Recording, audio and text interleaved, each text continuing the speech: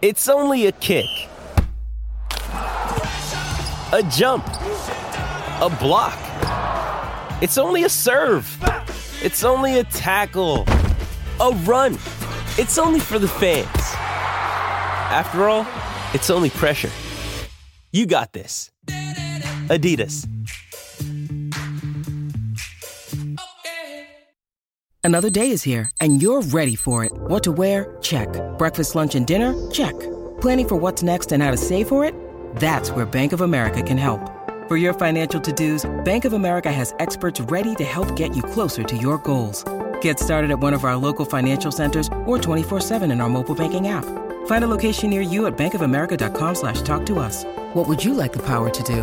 Mobile banking requires downloading the app and is only available for select devices. Message and data rates may apply. Bank of America N.A., member FDIC.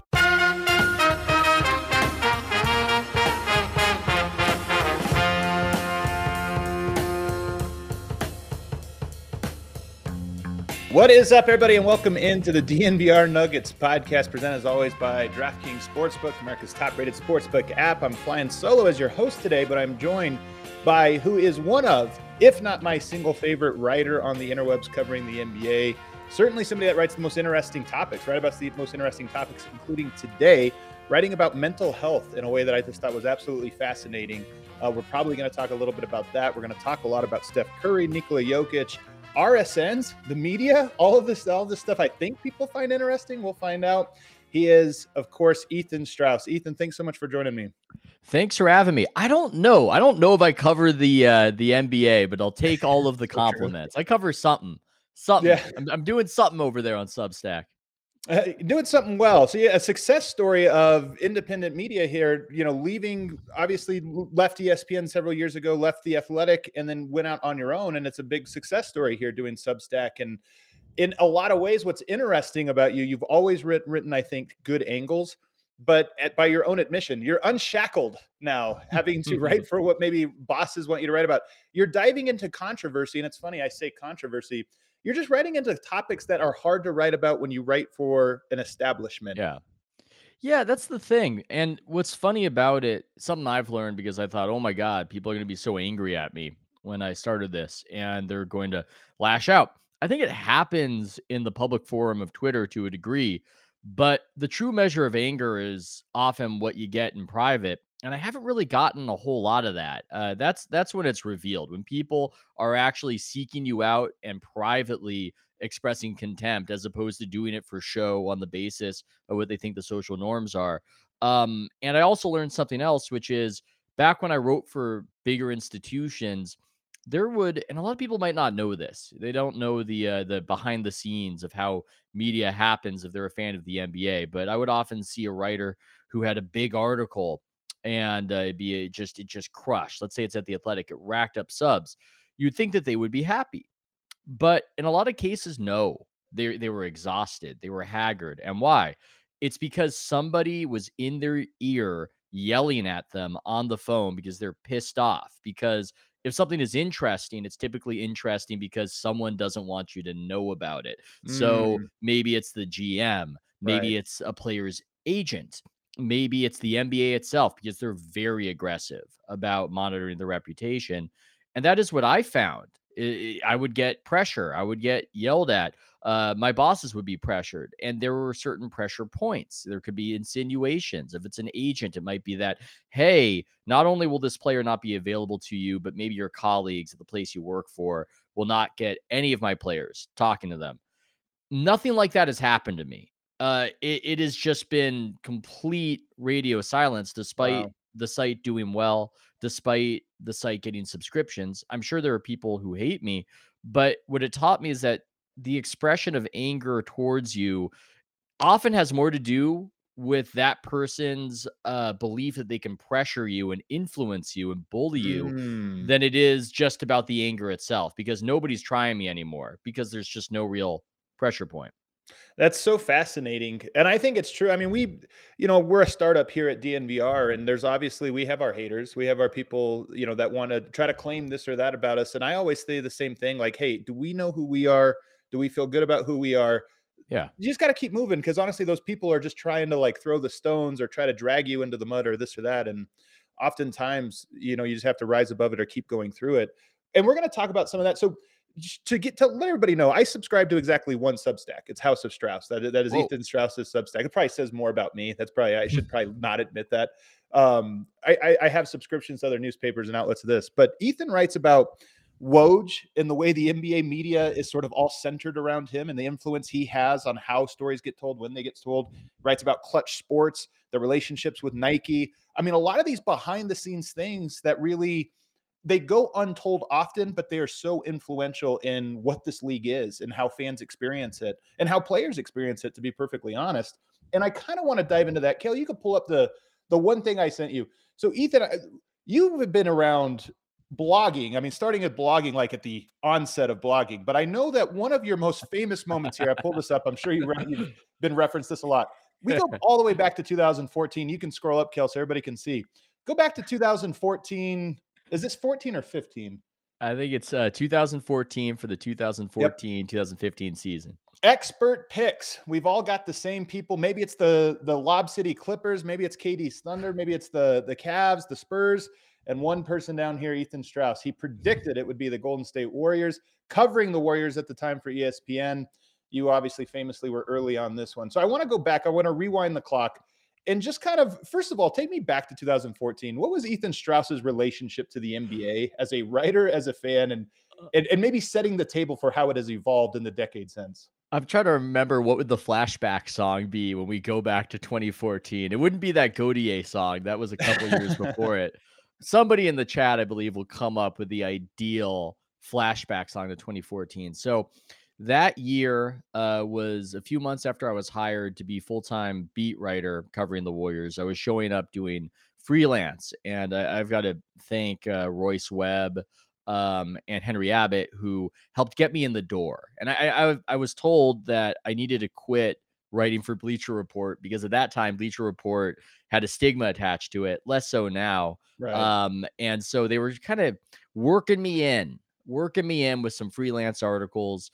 And suddenly the Warriors were just so hot that they needed somebody covering them. And I was made full-time, I think in May of 2014, just simultaneous with Mark Jackson getting fired. It was basically, I was at the Bristol orientation, I can't even remember what it's called. Yeah, maybe it's orientation, rookie, whatever, as Mark Jackson's getting fired. So I immediately jump in. I write about the downfall of Mark Jackson.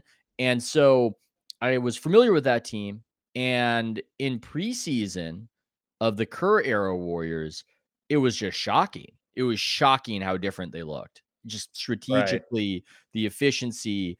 And I know that you're not supposed to take stock of preseason, but I couldn't unsee what I was seeing. So that pick right there, I don't think that pick took any sort of genius. It was just, I was close to it. I would analogize it this way. There's so much fear when people are talking about a team they cover of seeming like a homer. You don't want to seem like a homer. Of course. Yep. Yeah, well, fair enough, but it's easier I always say it's easier to hear a car alarm if you're close to it. You're more likely to pick up on this new trend if you're actually observing the team and around it. You probably knew that Jokic was a great player before other people knew that he was a legitimately great player, right? So I thought to myself, I think this team is the best chance to win the championship. And then I thought, I know I'm not supposed to say that. And then I thought, I'm going to do it anyway. And that's basically my process on a lot of the content, even when whether it's some anodyne team prediction or some more fraught subject. I've got a certain, I don't even know what to call it, a lack of discretion, or some have called it a contrarianism, but it's almost like, the way I feel about it is almost like you've got this pimple or a boil. Sorry for being gross, but it's just this pressure building up. It's like, I got to release this. I got to release this take. This take it's building up. Warriors are going to win the championship. And thankfully they did. All of my worst predictions have come from that exact phenomenon that you're talking about in reverse, where I'm like, I think I'm seeing this great thing. Like with Jokic, you mentioned it. Like, I'm like, this guy's incredible. Like, what can't he do? And then I'm like, I think he's like the best young prospect we've got. And then I sit there and think, I'm too close to it. I got to cushion this a little bit because I'm sure it's just I'm a little blinded. And then you turn out, you're like, no, he is way better than Porzingis. What was I talking about? Of course he was. It was obvious at the start. I just was too close. I got gun shy. I go back to 2014 for me personally, because I just started out in 2013 or 14. I had a full-time job. I was doing this as a passion project or what have you. I was so optimistic about the state of so many things about the NBA. I mean, the analytics revolution was sort of in full bloom, in that we were thinking about the game. For me, I'm a basketball lover first and foremost. I was thinking about I'm sorry. I don't want to interrupt you, but it's very important. The flashback song would be "Fancy" by Iggy Azalea. There you go. Oh man, that's not that great of a flashback. Okay. Nah, it really is not. But I was, the analytics revolution was in bloom. I'm thinking, how cool is this? I think I went to Summer League in 2015 and I wrote what has aged as one of the cringiest things I've ever written in my life. I talked about how awesome it was of all of these bloggers and Twitter coming together, and like we're all happy in this. It's like this bar where we all get to sit down and be buds. And 8 years later, and it's like, oh my God, it's a hellscape. We're all yelling at each other, and the analytics conversation has reached its like lowest point, and all of these different things. But I say that because it's funny. This is the last decade, like the rise of the Warriors and the rise and change of so many ways that fans engage with the media. To me, you kind of had a front row seat because the Warriors have been, right there. And my first question is just, has it ruined the fan experience for you? You've obviously become this great writer and done all these things analyzing it, but has it ruined it? Are you more removed from it now from a heart standpoint? Oh yeah. Oh, definitely. You see how the sausage gets made, it changes your relationship to it. But I always thought about, I prefer that the Warriors win than that they lose. And there's a taboo against admitting that when you are in media on the local level. You're supposed to be totally dispassionate. I'm just looking at this basketball game and I don't care at all about what happens. That's insane. I was able to pay rent and eventually a mortgage because Steph Curry became a superstar and the Warriors won basketball games.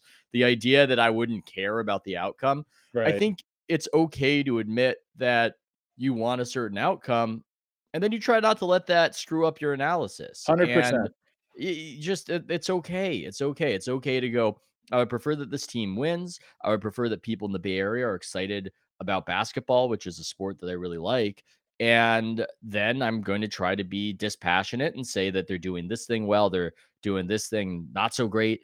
And yeah, eventually it does change your relationship to things. I think my wake up call was just when I was freelancing and Keith Smart stormed up to me after a press conference and started yelling at me for being critical of Monte Ellis. And I just was tripped out thinking, whoa, it's like my television is yelling at me. This is so weird. I guess I'm making it sound like I showed up to Oracle stoned in my 20s all the time, which maybe, but it got slowly beaten out of me, but I always loved that energy in the crowd. There's nothing like it. There's nothing like going to that game 6 between the Warriors and the Cavs in the 2016 finals in Quicken Loans Arena, and they're playing In the Air of the Night by Phil Collins and the intro song like they do in Cleveland. And you're watching the concessionaires belting out the lyrics in unison. Everybody's nervous. You can feel their nervous energy. There's just nothing like that. And that is the thing that I miss. And it's the thing that I'll always be geeked up for, regardless of however I feel about the state of the league. And that's something to me that's extremely sacred. And it's going to come back in later in the conversation when we talk about that very feeling that you're talking about, 20,000 people kind of all on the same wavelength is something I think it's important for a city.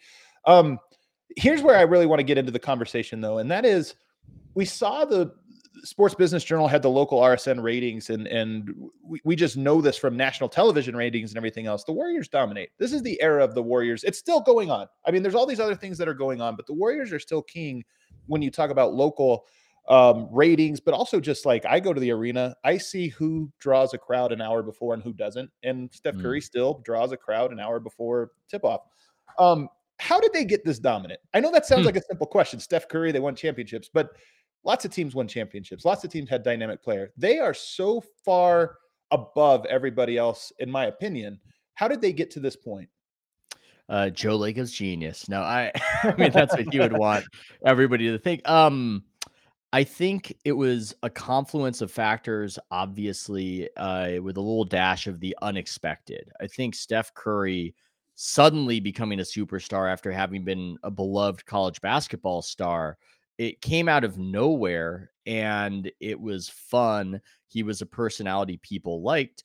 And I think people resonate to these teams that they see grow up before their eyes. And in a league that is shaken up so much and so many guys have changed jerseys, the Warriors are still this identifiable brand that's been going for, God, I don't even know. Is it 8 years now? Something 8 or 9 years, right? Right. Where you've got Steph, Clay, Draymond, that you know who the Warriors are, you know who defines them.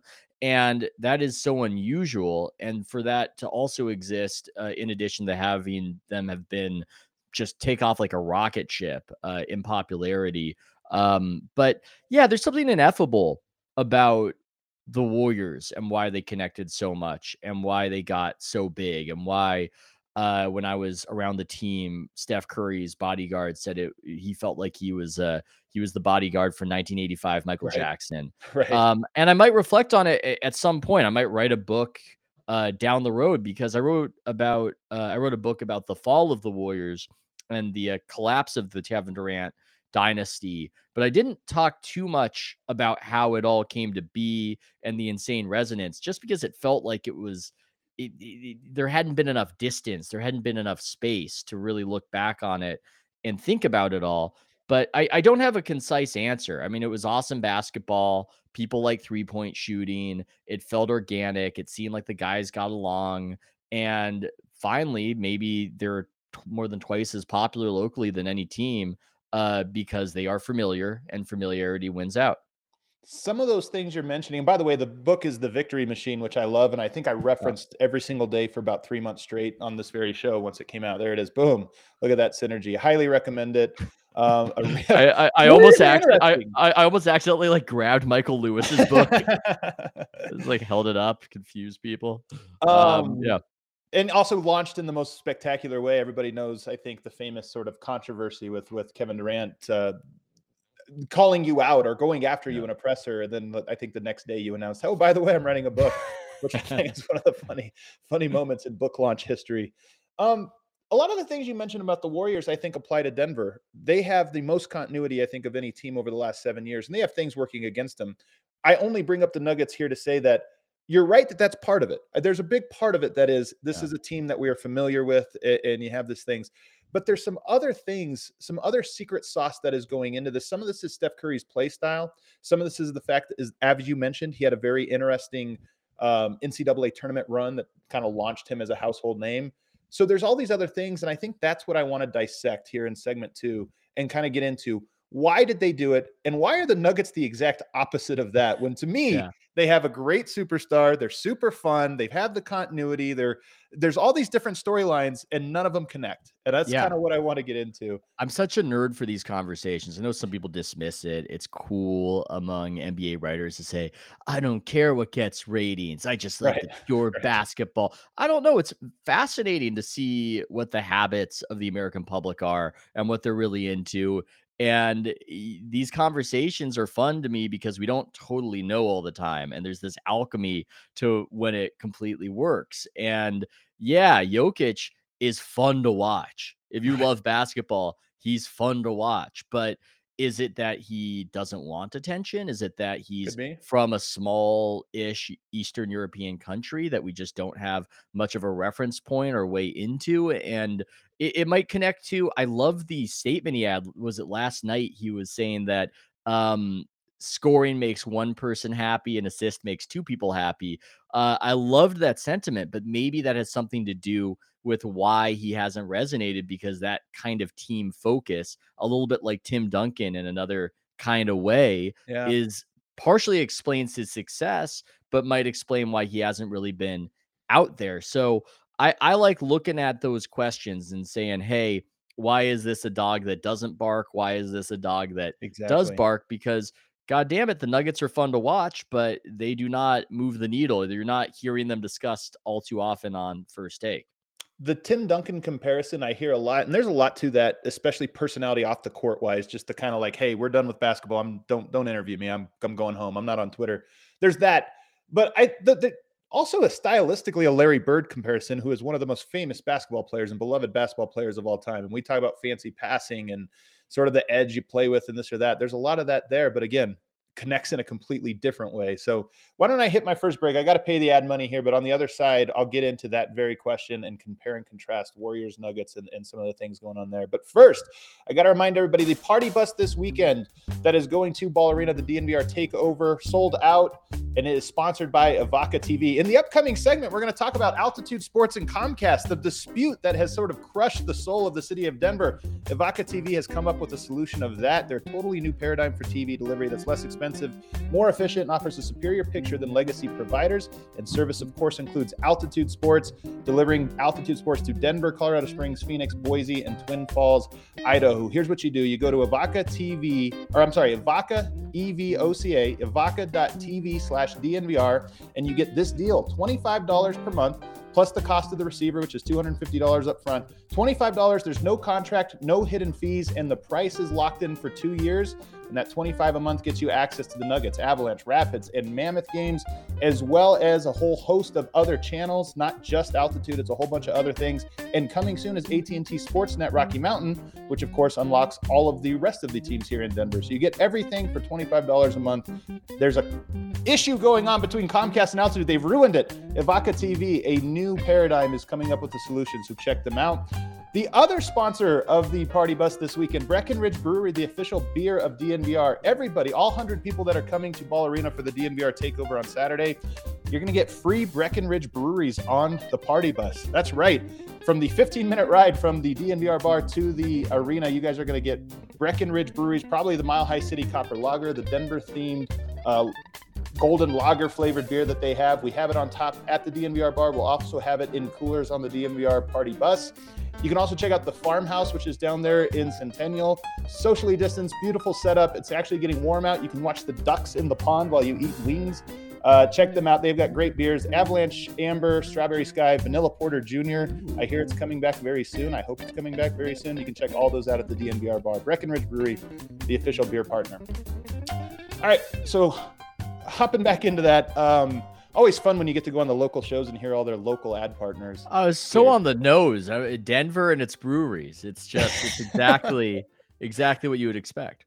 Of course, we've also got the dispensaries. You know, it really is a cliche of Denver companies that we have here at the DNVR. We're a true Denver company. All right, so let's get into this. So Jokic, a couple things working against him. And again, I want to always think Steph Curry, Nikola Jokic, Golden State Warriors, Denver Nuggets, and just compare and contrast these things. Jokic is very fun, but he didn't have the college aspect of it. There's no, he arrived on the scene. Nobody knew who he was, including myself, including Denver Nuggets diehards, didn't have a clue who this guy was. So he didn't have that momentum going into it. And I think that played a part of it.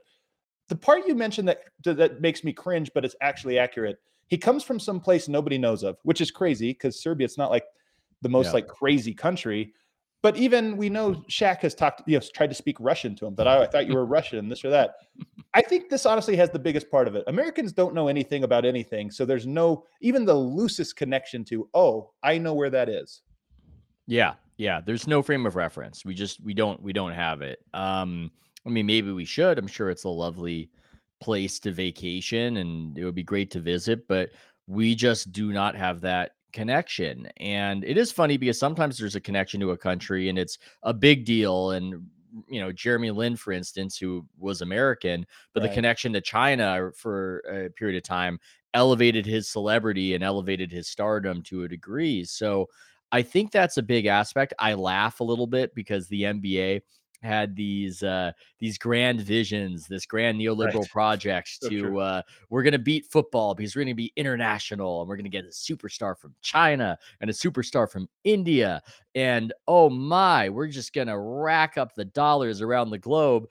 And in one of these, almost like when a genie grants you the Faustian bargain, is that how it works? Does a genie do that? Well, somebody does it. The monkey's paw, whatever we want to call it. It's yes, you will be the most international of sports, and your big stars from around the world will be from tiny Eastern European countries. Here you go. There you go. So they kind of deserve it for their greed, but again, these guys earned it, right? I mean, it's no knock on Jokic. It's no knock on Luka. It's no knock on Giannis. These guys outcompeted the Americans in many instances. And then I look at it as, yes, that's part of the why, but then it's the NBA's responsibility to get these guys to Strong agree. transcend, to find a way to tell a story. I emphasize it sounds maybe hippy dippy, but everything is story. We understand everything through story. And Sure. if the NBA isn't telling the story of why you should pay attention to somebody, they didn't have to when it came to Steph. Steph, it was sort of obvious and it just happened. But if they're not telling you the story of why you should pay attention to somebody, a lot of people are not going to be able to figure out why. And so I'm not sure what that story should be with the aforementioned players. I think they screwed it up with Giannis, frankly. Definitely. But they've got to figure out a way, and it's just not good enough to sit there and hope that these fantastic players of theirs become insanely popular. Going back, just kind of talking about the European thing, like Dirk is another close comparison, but Germany is a country all Americans know. Like Americans know about 7 countries. Germany's one of them. Yes. So Serbia is not one of those ones. So that's another contrast. But to your point, this is where it really gets interesting to me. It is about the way the league markets itself. And the most important people in terms of marketing it are the big name brands, of course. We're talking Nike and Gatorade and all those big ones. Now, increasingly so, the agencies that have a big stranglehold on how the league markets itself. But the third part I would put in here, and maybe it's the biggest one in my opinion, is the league's main media partners. And when Shaq had Jokic on during his MVP season and spoke Russian to him, that was the league. Even though it went viral, by the way, like everybody picked this up as like, look how funny this is. Oh my gosh. And it's like, no, this is example A of a failure to tell a very compelling story and the most simplest entry point to that story. And we're laughing about how bad we are at doing this. Yeah. They should have sent them to wherever Jokic has those horses. I want that to be Right. part of the touchstone that the American public has to him. And I think he doesn't make it easy. He is very reserved. He feels unknowable in a way. So that's part of it. But they've got to figure out this is someone you should pay attention to. It's that simple. It's like, here is why. I need one sentence on why I need to pay attention to this guy. And they're not really doing that. I don't know if it's that they don't know how. And I think a lot of it too, as you were saying, is they kind of delegate it. They delegate it to the major sneaker brands, especially. And the major sneaker brands have an interest in a certain kind of player, and they're not really going to help you when it comes to the big men because big men typically don't sell sneakers. So it's almost on the NBA to fill that void and make these big guys as popular, maybe not as popular, but approaching the popularity as the aforementioned Shaquille O'Neal, who was that big guy who was just world famous. I watched the 2006 finals with the Heat and the Mavericks. I had a buddy, he had a friend, she was from Siberia, and she, I guess, was in the international school at my college. She sits down with us. She doesn't know anything about sports. She knows barely anything about the United States. And she knew who Shaq was. She actually asked, "Why is Shaq so big?" Which was an interesting question. It did have a great answer to it. But that's what they have to do somehow. And I'm sympathetic to a degree. There are things I criticize about them. I don't think that this is one of the easier things, but it just seems like they also haven't been doing it. And it's difficult to hit a target if you don't aim for it. I think there's a couple things at play with this with regards to the media. I mean, we're about the same age. We grew up with NBA inside stuff, and there was just less media to be consumed. So it was easier to say like, okay, we're going to do things this way because if it's good or bad, doesn't matter. People are going to tune in on Saturday. It's the only NBA show to watch. But what they did is Ahmad Rashad would go to, oh, we're going bass fishing with Big Country Brian Reeves, and next week we're gonna go and we're gonna ride horses with her. Whatever. You just went in and we're like, this is a guy. This is what they like to do. Here's what practice is like, and it's just this is why it's interesting. And I think that when you have this sort of big picture, we're growing the league and we're telling these stories without competition. There's something there. Competition with the media, with social media now, it's instantaneous. And I always laugh when people say, we play the Lakers so much because they do ratings. They do ratings. I always think, yes, but ratings are in decline. Yeah, but they go up just a little bit in their downward spiral every time we play that Lakers note. They kind of take a little bump. And I sit here and I think you're looking at short-term trends for solutions to a long. It's a withdrawal. It's not an investment. Exactly. That's exactly what's happening. So for me, I'm oversimplifying things here because I mean, you're going to hear I'm a little salty about it, but it's like we've gone from the Ahmad Rashad storytelling to now the Nick Wright arguing about whether or not Jokic is the fifth Yeah. or sixth best player. And it's like, what does it matter? Why is this the way we're framing the stories that we're telling? Well, or we're just not even telling stories at all. I'm maybe a 1990s nostalgist at heart, but I think again, storytelling is powerful, and those Marv Albert, Bob Costas Yes. intros to big games, NBA and NBC, why don't they do that? It would Right. take what, like 2 minutes to set the stage? I always use the example, I mentioned the, just incredibly exciting 2016 NBA Finals. It was so bizarre to me when I was invited on, I think it was the Chase Down podcast. They did this really cool thing where they watched every one of those finals games and they would have a guest to relive one of them. I had never watched any of those games on television because I was there Oh covering yeah. it. I mean, I would see the synergy, whatever, Right. whatever, but Right. I watched the broadcast and I was completely just dumbstruck by how this epic event that I'd experienced in real life was drained of a lot of what made it feel interesting and exciting as a TV product. It was Mm, almost like they were trying to make it worse. They didn't have an intro building up to these epic clashes between the Warriors and Cavs.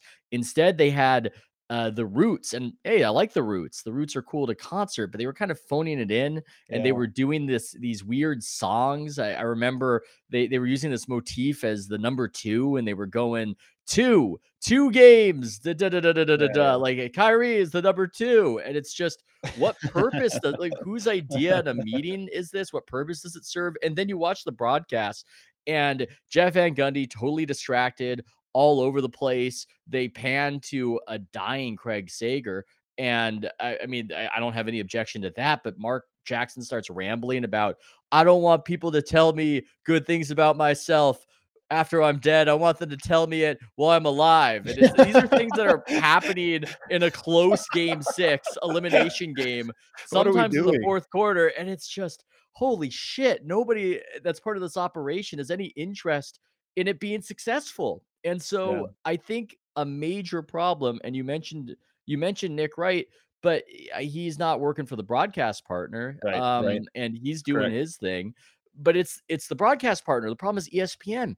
ESPN cheapens everything it touches Yeah. almost. It makes things seem worse. And perhaps this was a penny wise, pound foolish move by the NBA when they shocked everybody in the early 2000s, leaving NBC for ESPN ABC, because while that was a very alluring option to get on the big cable channel like they did, it seems like those people over there don't know how to do sports television. They don't know how to build up a sense of gravitas and grandeur. And I think they've undermined the product even in times when it was at a post Jordan peak, such as 2016. And you get all the stuff you're talking about. The NBA, they are selling cool as much as anything. And when you're trying to be cool, this is why when you have the roots and we're doing the number and we're doing this, it's like, hold on. Mm. We don't need to be cool right now. The game is so No. cool. Like this, the stakes are so high. It's inherently cool what we are doing and what's going on and all the drama there. But we don't need to make it cooler where it's actually already there. And I think this is what's Steph. I mentioned earlier, Steph being the face or the Warriors being the face, not on purpose. I think the NBA wanted LeBron and still does, plays as if LeBron was the protagonist, even though I think fans engage as if Steph Curry is the protagonist of it. There's obviously both people, but Yeah. some of this has to do. I always think back to LeBron returning to Cleveland. If you remember when they play in the piano, "I'm Coming Home," and he steps Yeah. up and he's like, "I'm not gonna do what people say," and it felt so weird, like Yeah, we're trying so so hard. contrived. Yeah, yeah, yeah. The Family Guy when Peter says he doesn't like The Godfather because it insists upon itself, which is a joke, and he's being absurd in that scene. But yes, that is a thing that happens, that you are insisting upon yourself and you are telegraphing every move, and it doesn't feel real. And I think part of the problem, honestly, is that athletes are not great at doing the storytelling. Yep, And not just athletes. I think anybody struggles with that. We don't have enough separation. We often don't know what's interesting about ourselves, so true. or we want to hide interesting aspects because we want to portray portray ourselves as something else. And you've seen that with the Players Tribune, where there are some good articles, but for the Sure. most part, that wasn't really a hit. It's not something that people think is a necessity in their lives as sports fans. So yeah, I think again, you've got to take the reins. You've got to do the storytelling, because if you're going to leave it to LeBron, as Nike does, because he has so much influence within that company, he's going to do a really bad job of it, which is what he's done. He makes terrible ads for the most part. And I think if anything, he is just less popular despite maintaining an impossible standard of excellence.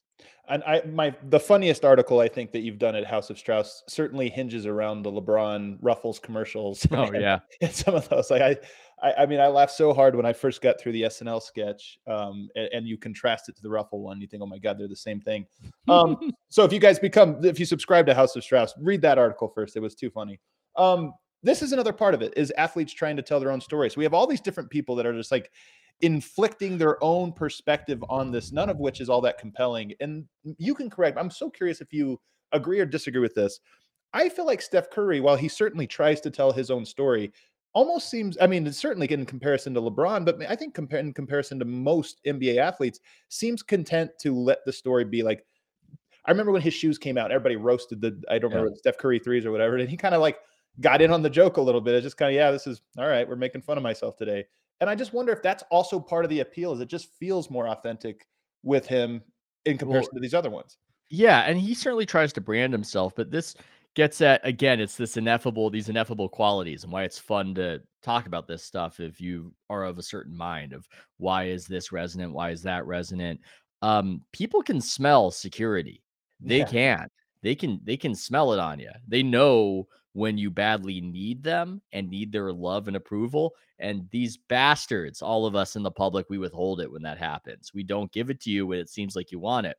But if you don't seem like you need it, like I would say, pre-injury Klay Thompson might have been the epitome of this. Yeah. Oh, everybody just loves Klay. This guy doesn't care at all. He barely wants us around. Oh, we love you, Klay. We love you.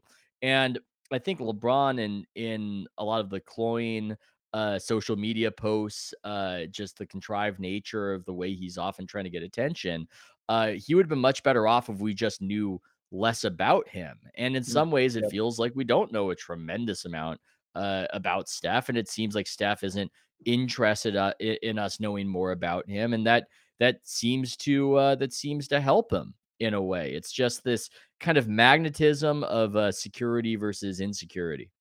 Kevin Durant's a really interesting one in this way to me. And you're obviously have been a lot closer to the situation, but KD was, in my opinion, among the more insecure athletes that we've had over the last bit. But there was maybe being outed with the burners, Yeah. and just some of how much, not, I don't want to say vitriol, but just how, He was like the most authentically insecure. yeah, yeah, for sure. But he just lost last year in a game 7 overtime in a playoff series. And I don't feel like anybody rightfully holds that against him in the way that we No. might have before it. Because it was like, that was an awesome series. That was an awesome game. He didn't win, but so what? It was Yeah. like, and I don't, there's almost something freeing about that. And I wonder if he has sort of turned a corner personally in that regard. He might have. I think sometimes it helps to go through certain forms of adversity. I'm not around him. God knows he doesn't Yeah, like when I psychoanalyze him. sure. But it does seem like he has settled down in that respect to a degree. It's so interesting because it almost seems like Steph's sense of security was part of what allowed him to be great, that he had such confidence, that he could be such a giver, and such a teammate in the way that he was. And Kevin Durant's insecurity, I do think, helped fuel the greatness. I mean, we tell that story Mm, about Michael Jordan, that he's got something wrong with him that right. Yeah. allows him to be a competitive maniac, that he's cheating at cards against your grandma. Well, I think for KD, there was a void in him, and he wanted to show how great he was, and he wanted to get that adulation, and it meant a lot to him. And he probably would have been great regardless, just because he's so talented. But I do think that was part of the story, and it's one of the reasons why I felt like it's good to tell that story. People are fascinated by success. They want to know why it happens. So when I'm writing about KD and I'm talking about some stuff he doesn't want me talking about, I certainly get it from his perspective. I get it. I wouldn't like somebody writing about my flaws, but those flaws are part of that story that people want to know about, which is how does this guy rise from just this desperate situation he grew up in to become one of the greatest basketball players ever? I think that the insecurity was part of that. And to me, it's one of the more fascinating stories. I think Giannis is another great example of this. What did he have to do to win a championship? He had to make free throws. The thing that he hasn't been good at, and he went 19 of 19 or something in the decisive game en route to helping the team win. And I think watching Giannis last year, you saw this freeing of what is it people say about me? What is it? It was almost like this is a challenge between myself and myself. Like, can I be the best of myself?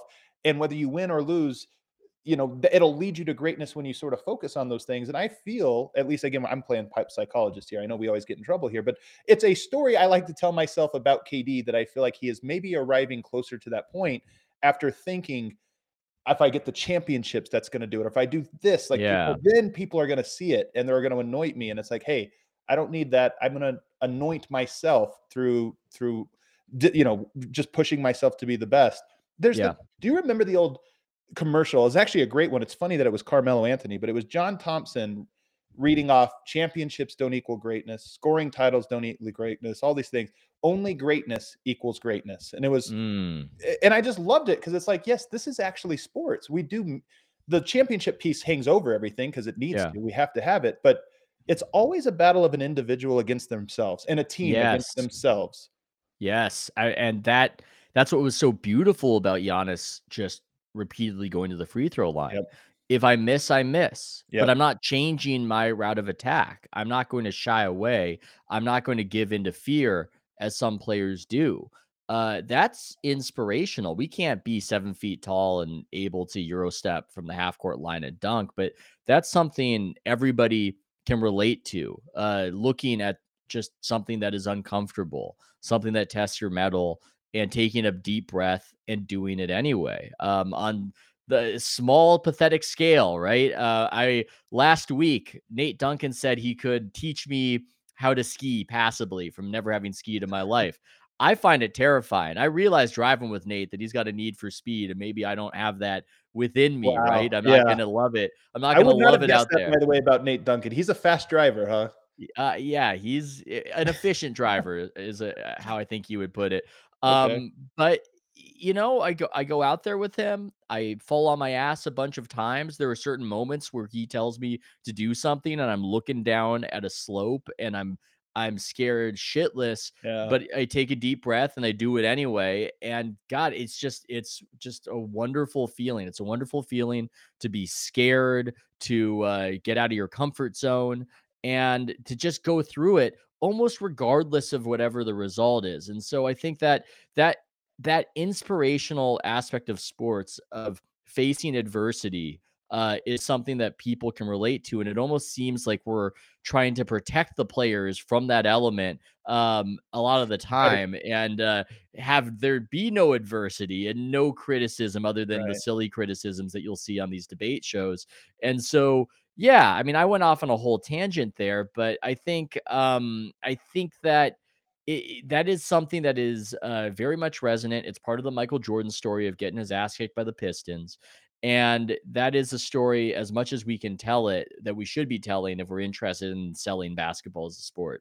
Take our final break here to tell you guys about DraftKings Sportsbook. College basketball fans, join the action on the court during the biggest tournament of the year with DraftKings Sportsbook. To your team's victory into your own big win, new customers can bet just $5 on any team to win and get $200 in free bets if they do. It's that simple. If they win, you win. DraftKings Sportsbook customers also bet on college hoops with same-game parlays. Combine multiple bets from the same game for a bigger payout. The more legs you add, the more money you can win. DraftKings is safe, secure, and reliable. Best of all, you can deposit and withdraw your cash whenever you want.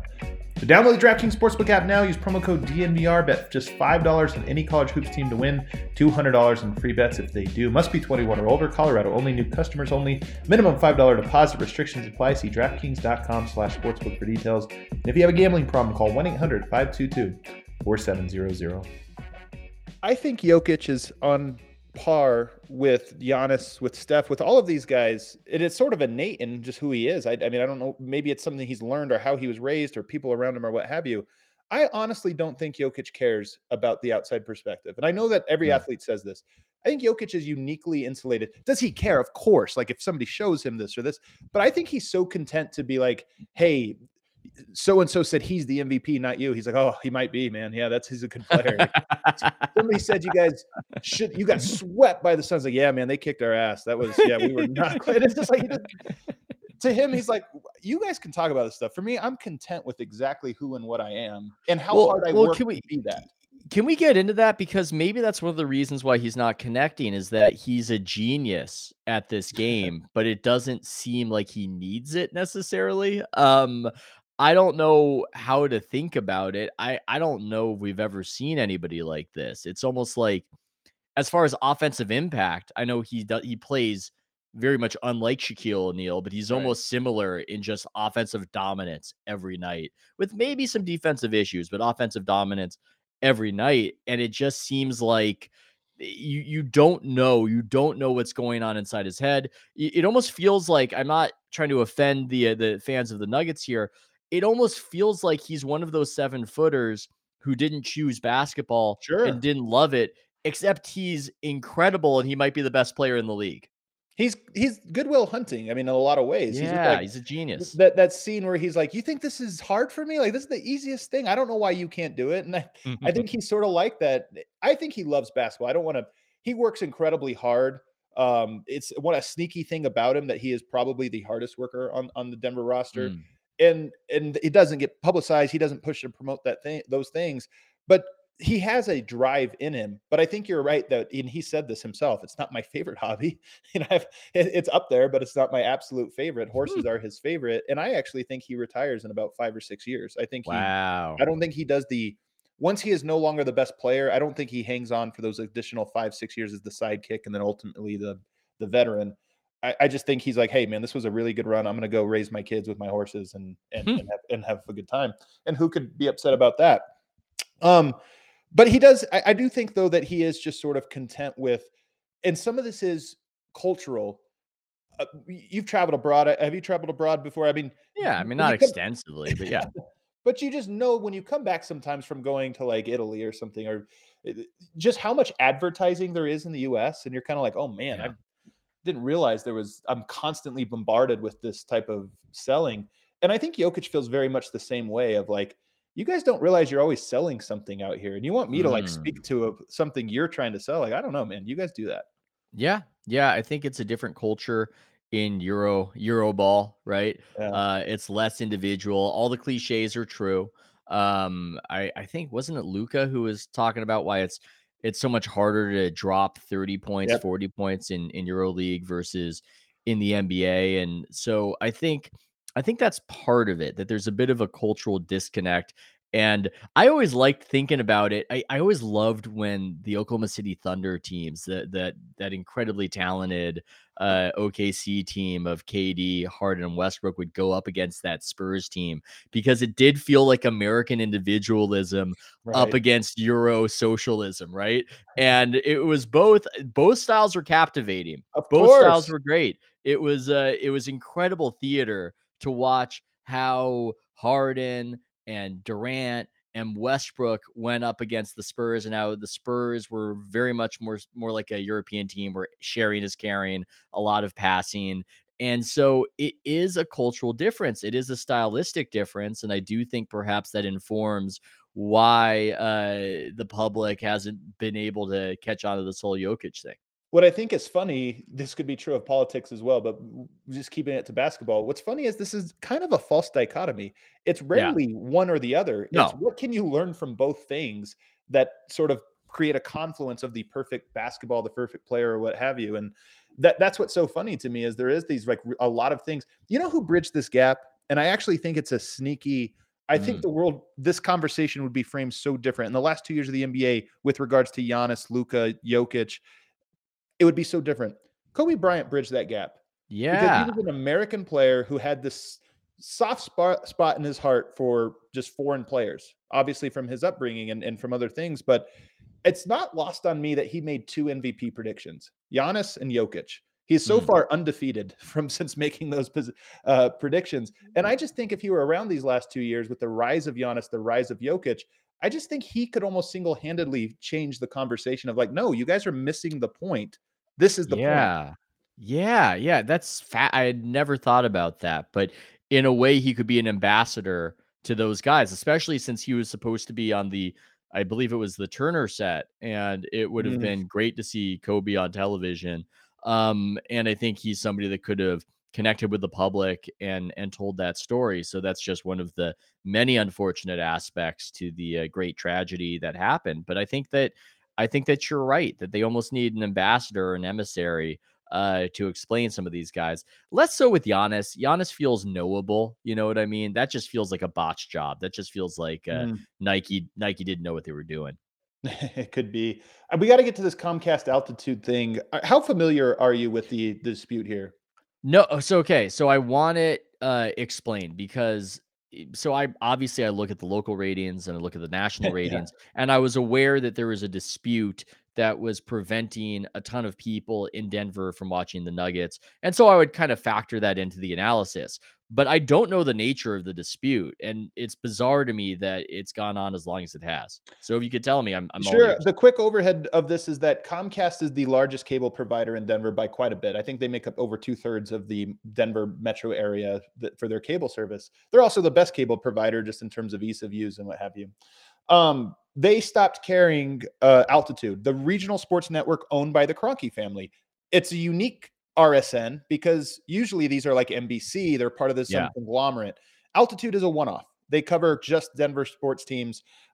So they're a little bit more vulnerable sort of to Comcast saying, hey, it's not worth what you guys have traditionally thought. We're just not that interested. If we lost you, it would hurt you guys significantly more than it would hurt us. We have all the leverage here. And they were right.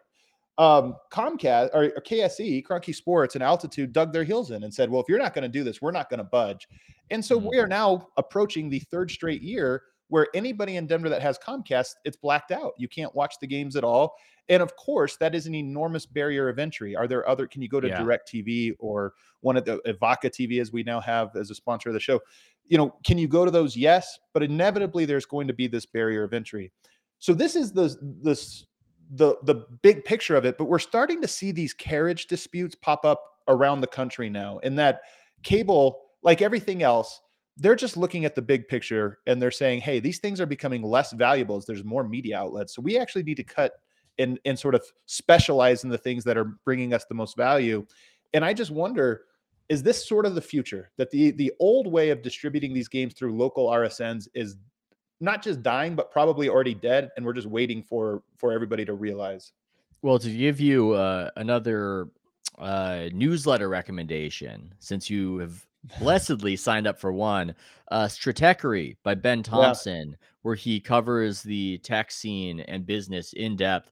He has gone in great detail on the RSN situation. And yes, it does seem like the RSNs are dying and that the NBA, I think the Thompson, I'm just going to butcher whatever his prediction is, but he thinks that yeah, they'll be fine when it comes to national deals. They'll get another big deal because it's so valuable to ESPN and Disney to continue to have the NBA product. But where they're going to get it in the neck is going to be on the local level. It's going to be the shrinking of RSNs. I know they yeah. cut some recent deal to sort of stem the bleeding there. I don't have a good explanation of what's going to happen. It does feel like the RSNs they do seem like they're of a bygone era already. It does feel like watching public access, but Totally. it seems like somebody should have stepped in the situation. You just explained an aspect of it that I hadn't really thought about because do you wonder if maybe ego is part of this because it's the Of Cronky kind course. of mom and pop shop and it would have been a situation where cooler heads would have prevailed if it wasn't wrapped into being the family product. And so you wish somebody was able to intervene because you can't have this. Denver was already operating from a bit of a disadvantage since it's such a Broncos town, as you well know, and to have the basketball team as it's rising and exciting not seen by so many people locally. You just can't have it, and you can't have it go on for this long. I wish I was smarter about how to solve it, but it's revealing of something. It's revealing of some sort of inefficiency or something malfunctioning to have this happen. Well, full disclosure, I mean, I think about this stuff a lot, and I know you do as well. But obviously, now I'm a partner here at DNVR. We now have PHNX in Phoenix and CHGO in Chicago, and our plans now, the word's out. We're trying to go to every city. We try to replace a little bit of RSNs, and not because we hate RSNs, just because there's an opportunity. The internet has freed the pregame and postgame. We now do pregame shows. We do postgame shows, and to your point, is it a bit antiquated to say, hey, let's go to the guy in the suit for 30 minutes? It's a team-sponsored company to go for 30 minutes to hear what they say. Maybe people just want to sit on a couch with their buddies and do this. And not so me. I want the mellifluous sounds of Bob Fitzgerald saying, yes, sir, and complaining that a guy on the other team is making wide open 3-point shots as though it's an act of catastrophe and an act of God. Right. But anyway, you were saying, I'm sorry. I had to proclaim my love for Bob Fitzgerald to the world. I just think the media landscape is evolving so quickly. Very few people see around the corner of it. And I'm trying myself to look at my own habits and obviously to see the habits of our audience. And I think, yeah, this stuff just doesn't have a prayer. Like there's too many other ways to entertain yourself in the way that an RSN typically would, that I just don't see how they can compete. We extrapolate this 5 years, 10 years, 2 years, I don't know. Eventually this is coming for everybody. And so I just wonder if the NBA, I think the NBA has an obligation to look at this and say, this is a problem. It's strangling certain fan bases in little pockets around the country. And is this horrible for our business? And it comes back to what you said earlier about the 20,000 fans in the arena and the feeling you get when Phil Collins comes on the PA. The Nuggets just hosted the Boston Celtics. That was a Celtics home game at Ball Arena.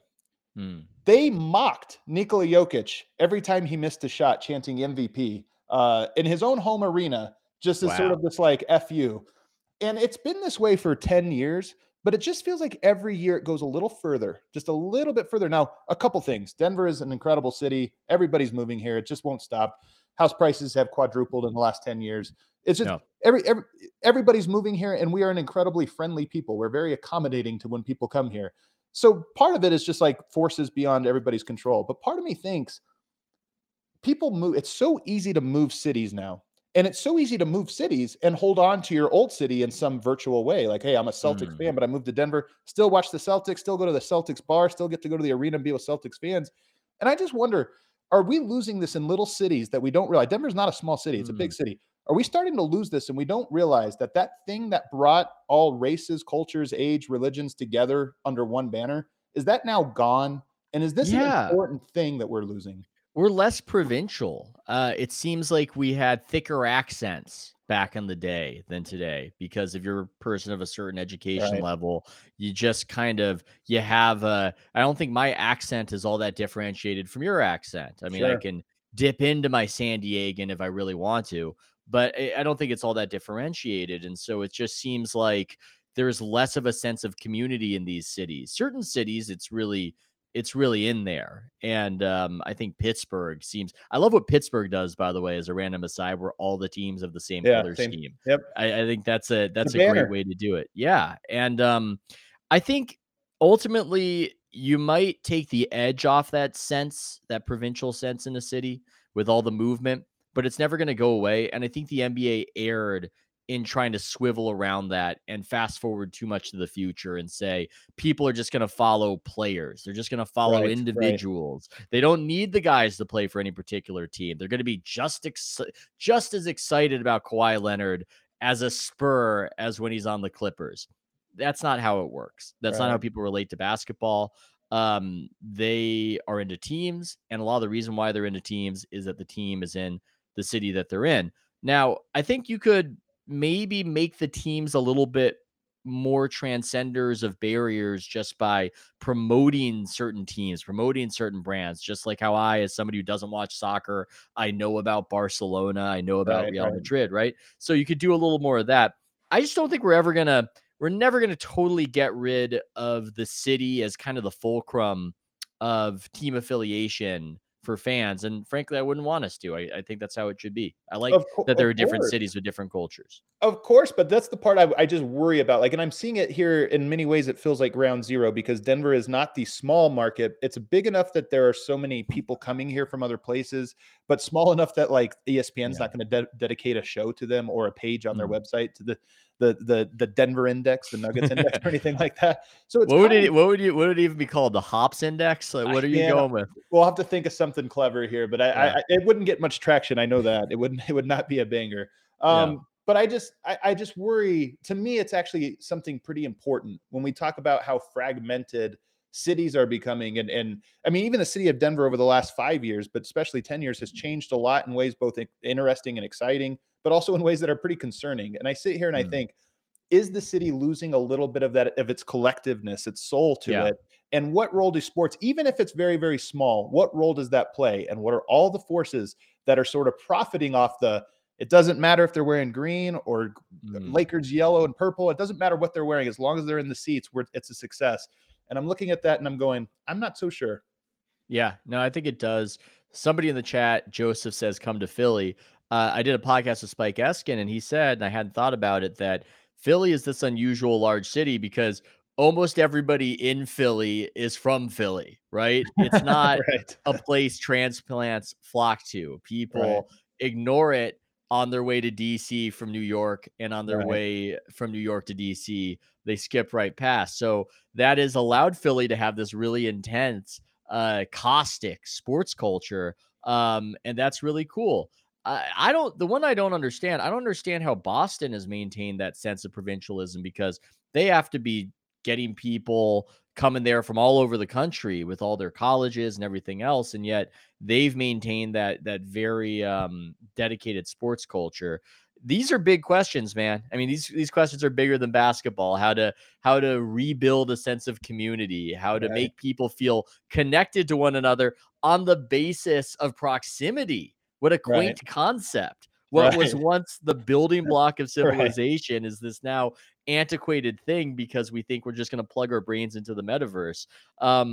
I'm not sure. I'm sure Ticketmaster gets some sort of extra cut from the transplants needing to show up for their favorite team. But I don't know. I can't answer these things, but these are great questions. This is the Bill Simmons, I think, with Boston. It's the one, they're just meaner there. I mean this sincerely. Like, it is a place where people are a little grouchy. Like, you got to be on your toes. You got to be ready for a fight. A lot of sarcasm. Yeah. So somebody comes in and says, hey, man, you mind if I turn the TV to the Lakers game? They're say, fuck you, get out of here. Whereas in Denver, I think it's more of a like, oh, you want to throw a Lakers party at my bar? Of course, bring your friends. Like, we're going to set you up. And then also just the cold weather thing. Like, this is cold weather. Everybody's a little bit more edge. Colorado's 300 days of sunshine. It's like California light.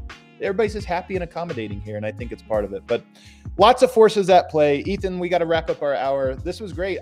We could do a whole nother hour. There were so many things I have left on the note board here. So maybe at some other point we can reconvene. But I really appreciate it. This was a great discussion. I thoroughly enjoyed it, and I don't know what you do to get the commenters you get. Everybody is just in this scroll saying reasonable, happy things. Is this the internet? Have I died and gone to heaven? It's a couple things. Mostly though, it's Colorado, man. We're happy, we're chill. I think Colorado is chill. We're all medicated, and we got an IPA, and we're just like, hey, I disagree politely with you. Well, I thoroughly enjoyed it. Would love to come back anytime, and good luck. I'd love to see a Denver championship. I'm pandering. I'll stop pandering to your audience. Well, when you're in town, you could really pander. When you're in town, you have to come visit our bar, the DNVR bar. It is the heart of the city of Denver, in my opinion. So, thanks so much, everybody. Check out House of Strauss, the podcast House of Strauss, the Substack, and everything else, and the Victory Machine as well. I'll plug that as well because I love the book. Thanks, everybody. We'll see you next time. Thank you.